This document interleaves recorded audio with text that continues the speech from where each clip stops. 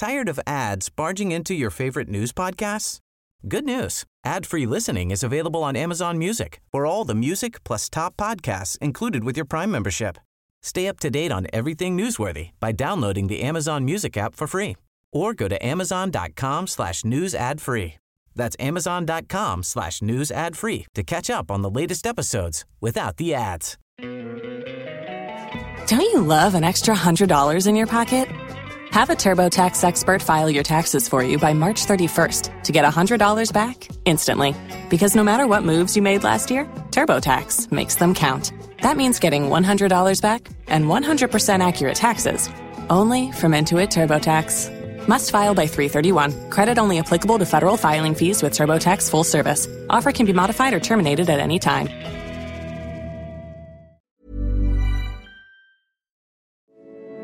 This is The Guardian. Hey, Laura Murphy-Oates here. You may have heard of the Orca Uprising, a series of incidents involving killer whales or orcas attacking boats, breaking rudders, and even sinking yachts. It began in May 2020, and now this unusual behaviour seems to be spreading. In this episode of our global news podcast Today in Focus, journalist Phillip Hoare tells Michael Safi about the theory scientists have for why this may be happening and how our relationship with the orca has changed over time. Here's Phillip Hoare. We were 8 nautical miles due southwest of the tip of Sri Lanka. Myself and my dive partner, Andrew Sutton, had been diving that morning with a megapod of sperm whales, about 150 sperm whales. Phillip Hoare is a writer and journalist who specialises in whales. He spent many hours of his life in the water observing the animals and being observed by them. In 2017, he was diving with a group of sperm whales, and there was suddenly some drama in the water. Suddenly, about 30 of them detached from the main pod of the whales and started travelling quite swiftly towards the north. And so, in their tiny fishing boat, Phillip and his colleagues follow the whales to see what all the fuss is about. And he sees them doing something he's never come across before. The sperm whales clustering together in small groups. And as he gets closer, he realises why they're doing it. They're being hunted by 2 pods of orca, sometimes called killer whales. And the sperm whales are bunching together to protect their young. These orca were diving underneath the whales to try and get at the calves. The whales were defending themselves by using their very powerful tails and also defecating, create a kind of cloud of obscurity to keep the orcas sort of off their toes, as it were. The next 3 hours, we watched this amazing drama play out. The sperm whales' tactics work. The orca can't get close enough to their calves. They eventually get tired and swim away. And Phillip, in his little boat, follows behind them. And that's when it happens. They started circling our boat, closer and closer and closer, and then rammed it at least 5 times. And this is a tiny, tiny little fishing boat. There's don't even have life jackets or anything, a long way from any help. What were you thinking, Phillip, as these huge mammals are driving at your, by the sounds of things, pretty small and vulnerable fishing boat? I was tremendously, tremendously excited, and I was tremendously, tremendously afraid. I have in my back of my head this mantra that you're told, no orca has ever harmed a human in the wild. Well, I was just thinking, maybe that's because no one survived to tell the tale. And then, as suddenly as the commotion started, it was over. They just left us. And the thing about whales is that they can leave a situation very quickly, and they're just gone. You're kind of left wondering what was happening to you. And it was only when the scientist who was on board with us pulled up his hydrophone, his underwater microphone, and it had been bitten off. So you kind of realise what a lucky escape maybe we had. Phillip's encounter with orca off the coast of Sri Lanka is incredibly rare, but here's the thing. Since about May 2020, the number of these incidents of orca ramming boats, biting off parts of vessels, even sinking yachts, has, in parts of the ocean off the coast of Portugal and Spain, gone from a handful of encounters to hundreds, literally hundreds. And nobody knows what's driving this behaviour, but they have theories. Theories that take us deep into the minds of these incredible animals, raising new questions about how they see us, and uncomfortable ones about how we see them. From The Guardian, I'm Michael Safi. Today in Focus, what's behind the orca uprising?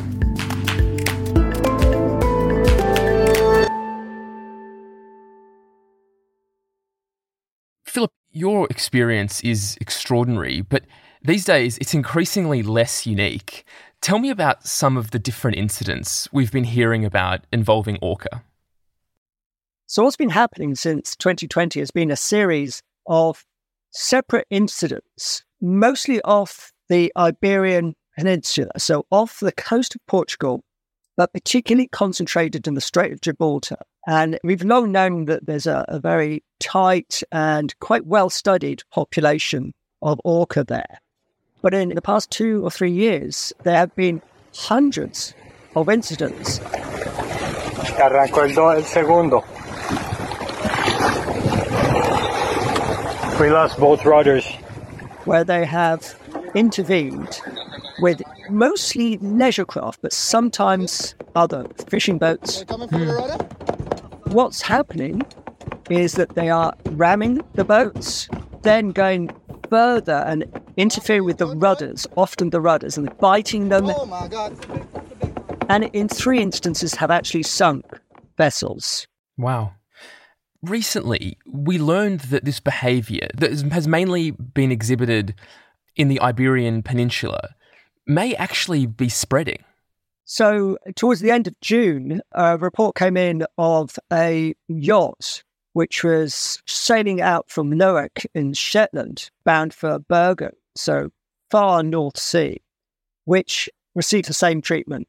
From a lone orca, circled the boat, rammed the hull, I think was trying to interfere with the rudder, swam off, and then came back and started circling the boat again. So this was not just like an accident. It was very much a deliberate interaction.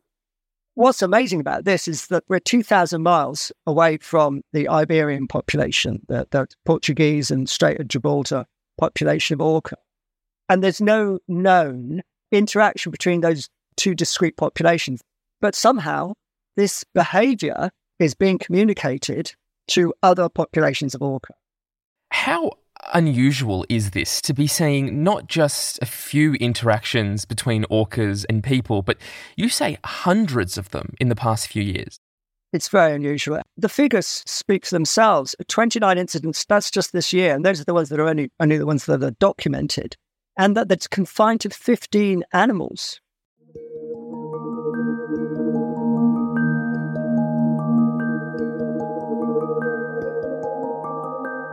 Before we get to what might be driving this unusual behaviour, tell me about orcas. You've had the privilege of diving with them many times. I mean, what do we know about this species? Orca are very successful animals. They're very culturally advanced social animals. They're present in every ocean around the world. They have this utter beauty when seen, especially through clear tropical waters. They're so graphic. The kind of shiny, glossy black and white markings of the orca are so distinctive and so visible through the water. They look almost robotic in the way they move. Most orca pods are quite small. They're sort of family-sized, 5 or 7 animals. So they travel as that group. They have extremely well-defined and clearly expressed culture, which is expressed specifically in their vocalizations, which consist of all sorts of whistles and clicks. Like dolphins, specifically like bottlenose dolphins, they have signature whistles, which act as quotes their names. Wow, so they have like a unique way of identifying each other. Yeah, because they have these whistles. They will identify themselves by their own whistle, but then use another animal's whistle to call to them. They will signify, yeah, look, we're going to go into this, hunt. You stay there and I'll go this way. We're pretty sure that each pod almost has its own dialect. Scientists have spoken about whales' culture exhibited in oral tattoos, as it were, the way that you would identify someone else by their haircut as being a goth, for instance. So there's a stylistic aspects to this, which are definitely cultural.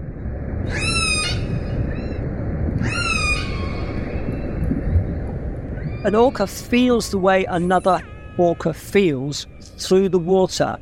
So they can echolocate one another's bodies. They can tell how they're feeling. They sense another orca is angry, or if it's in the mood for mating or whatever. And you feel that when you're in the water with the animals. They are completely in contact with one another all the time. It's their internet. It's their WhatsApp group, basically. And they are completely in connection with one another all the time.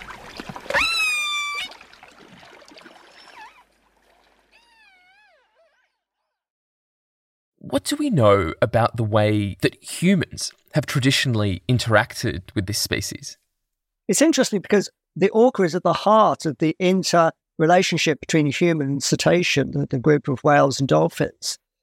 The whale changed according to what we wanted it to be. So the whale started out as part of creation myth, Genesis and the Quran and many indigenous creation myths. The Maori people believe they came to New Zealand on the back of whales. They were probably actually following migratory routes of whales. But then when that became an economic exploitation with the industrialization of whaling, as early as the 16th and 17th century, they were seen as part of man's dominion over the world. This was a resource for us to use. As I pledge myself, death to Moby Dick. And then, of course, Herman Melville writes Moby Dick, in which the whale becomes some strange, emblematic modern dragon to be pursued. But then the 20th century, when people start to really realise how appalling this is, the fact that in the 20th century, 3 million great whales were slaughtered in the Southern Ocean, off Antarctica and South Georgia, and the popular reaction and very much the early environmental movements were based on the whole Save the Whale campaign. There are not many whales left. We are asking that you stop for the benefit of your children and grandchildren as well as ours. Which was itself given voice by the recordings of humpback whale songs made by Roger Payne. Releasing those as a final album in the charts gave the whale a voice. An animal that been unable to protest its abuse suddenly had a voice.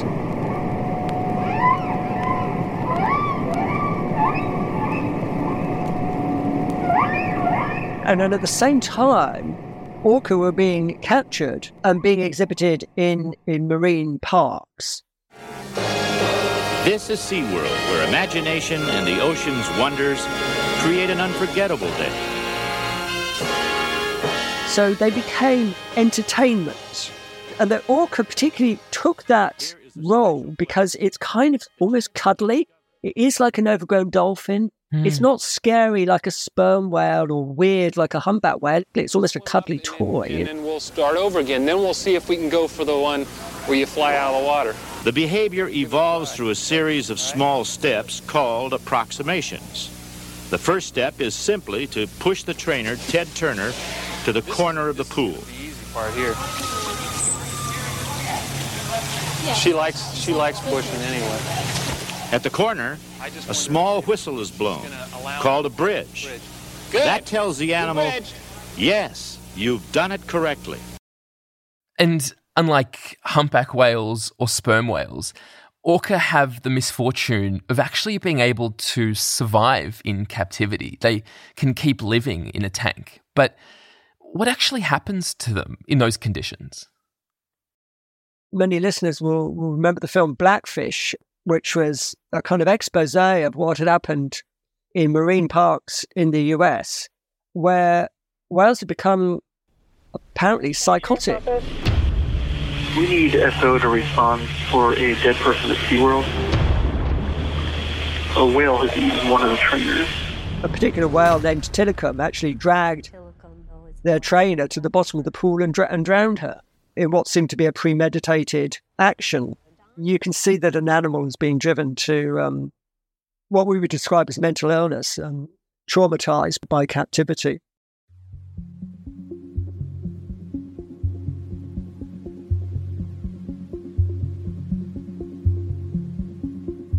Phillip, all of that brings us to this behaviour that we've been seeing lately, and there are a few theories on what is driving this absolute surge in interventions by orcas on human vessels, and we want to go through some of them.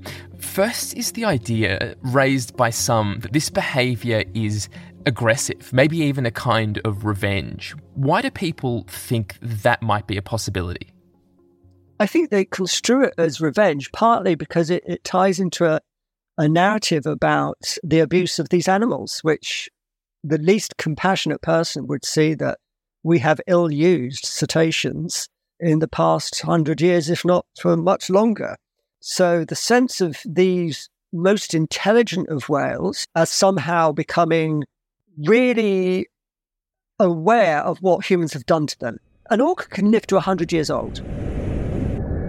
Now, that orca would have witnessed the changing of their environment from a relatively quiet environment to one which is dominated by seismic oil surveys, military sonar, but most especially commercial shipping, which creates a constant din. For these animals who live in a world of sound, that impacts their immune system, it impacts their social connections. Does it change the way that they behave to have so much competition as they try to communicate with each other? It absolutely does. The lockdowns really prove that. Scientists recording vocalizations of whales off the US coast specifically, where commercial, but most especially leisure craft had stopped using the water, the animals stopped shouting. They've stopped shouting. So we know from that fact alone that they're having to exist in tandem with human activity, which must be becoming now really onerous for them. And then plus the pollution of their environment, they're going to be aware of that. North Sea is one of the most polluted seas in the planet. In fact, it's inhibited the resident population of orca around the UK from having a healthy calf. For about 10 years now, they haven't given birth to healthy calves. God, that's astonishing. It's been a decade since a healthy calf was born in the North Sea. Yeah. I mean, these are incredibly sensitive creatures.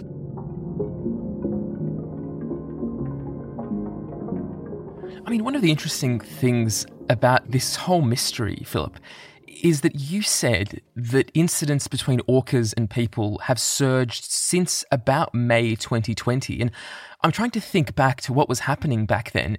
And it was the lockdowns. It was basically the end of the most acute stage of people having to stay at home. And I wonder, have people explored the possibility that this could be the result of the orca experiencing silence and peace for a brief moment, only to have it ruined all over again? I think that's absolutely a possibility. People I know who down in the Strait of Gibraltar area, the increase in leisure craft since the lockdown has been really intense. And as you say, so they've gone for this period where suddenly everything was quieter, and then suddenly there's so much traffic back there. So yeah, I think that's definitely a possibility. You said to me that so much of the way that we view orca through history has really been about us rather than them. It's us projecting our own emotions onto them. And when we say that this behaviour might be driven by revenge, I wonder if we're making the same mistake, projecting the guilt we might feel about the way that we treat the environment onto these animals, and whether the real explanation for this behaviour might be something more banal, like maybe they're just playing in a way that is unfamiliar to us. Run me through that theory of what might be going on. I think it's clear when you see there's been some rare footage at the end of June of a yacht race going on in the Iberian waters. And you see the orca interacting, and they've used an underwater camera to film it. The way the orca is interacting with the boat is intelligent. When they're doing the stuff with the rudders, which is the stuff that creates the damage to the boat, the way it is behaving almost like a puppy and investigating the rudder of the boat in a way. And what can it do with it, you know? So if you think that maybe these are the younger members of the group with their parents watching on, possibly their mother or their grandmother, and they're probably, you know, demonstrating what they've learned from their mother or grandmother. And I guess one of the reasons why we suspect these incidents could be a form of entertainment, a display of curiosity, is that if these orca really wanted to hurt us, as you experienced, they could. Absolutely. Many people have seen orca predating seals in Blue Planet. And they do these things very efficiently. When they focus on you and decide that you are lunch.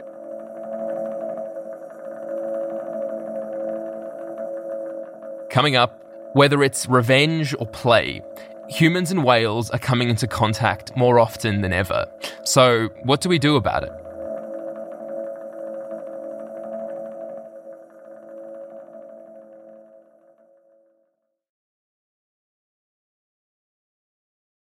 Phillip, you've taken us through the different theories of why orca might be behaving the way they are. The idea that it could be revenge, and then the idea that it could just be a form of play. And the thing I'm wondering is whether we expect this surge in interactions between orcas and people to increase over the next months and years. I think it will increase. We're seeing it happening sort of just in these past few weeks. It's accelerated it, seemingly, partly because, of course, it's summer, so there's more leisure craft around.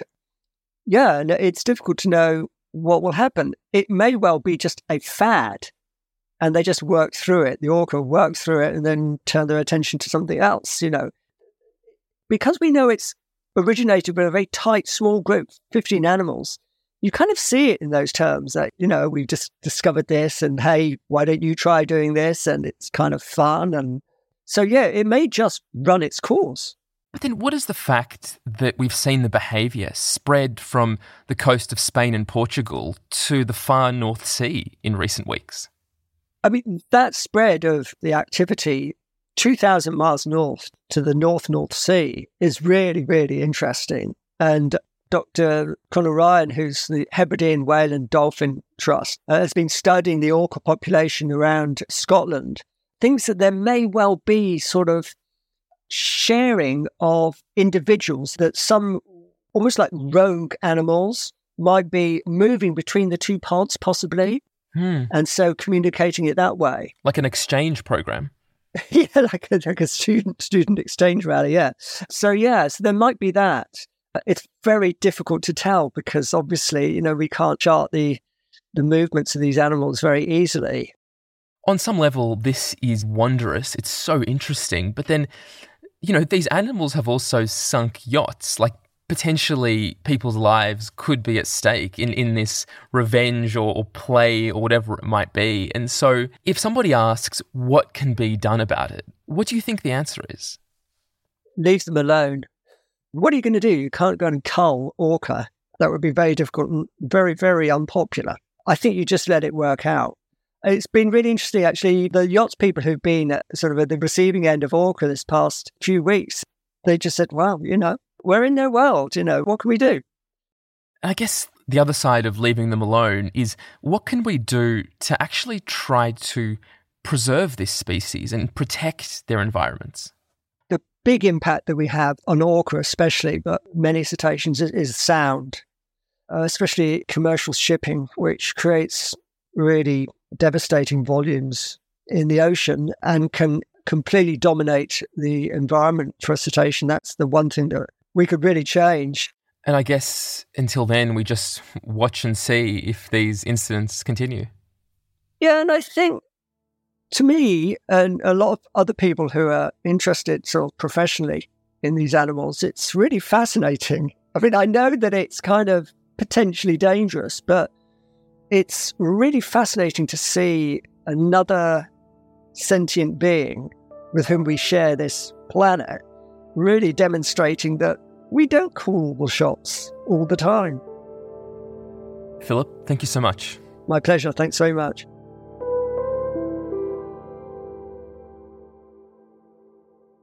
That was Michael Safi speaking with journalist and author of Albert and the Whale, Phillip Hoare. You can find his piece titled Orcas are ramming yachts off the Spanish coast. Is the whale world rising up? At theguardian.com. This episode was produced by Natalie Katena, George McDonough, and sound design by Solomon King. The executive producer is Elizabeth Casson. Additional production by Tegan Nichols. I'm Laura Murphy-Oates, and we'll be back with a regular episode of Full Story tomorrow. Catch you then. Tired of ads barging into your favorite news podcasts? Good news. Ad-free listening is available on Amazon Music for all the music plus top podcasts included with your Prime membership. Stay up to date on everything newsworthy by downloading the Amazon Music app for free or go to amazon.com/news ad free. That's amazon.com/news ad free to catch up on the latest episodes without the ads.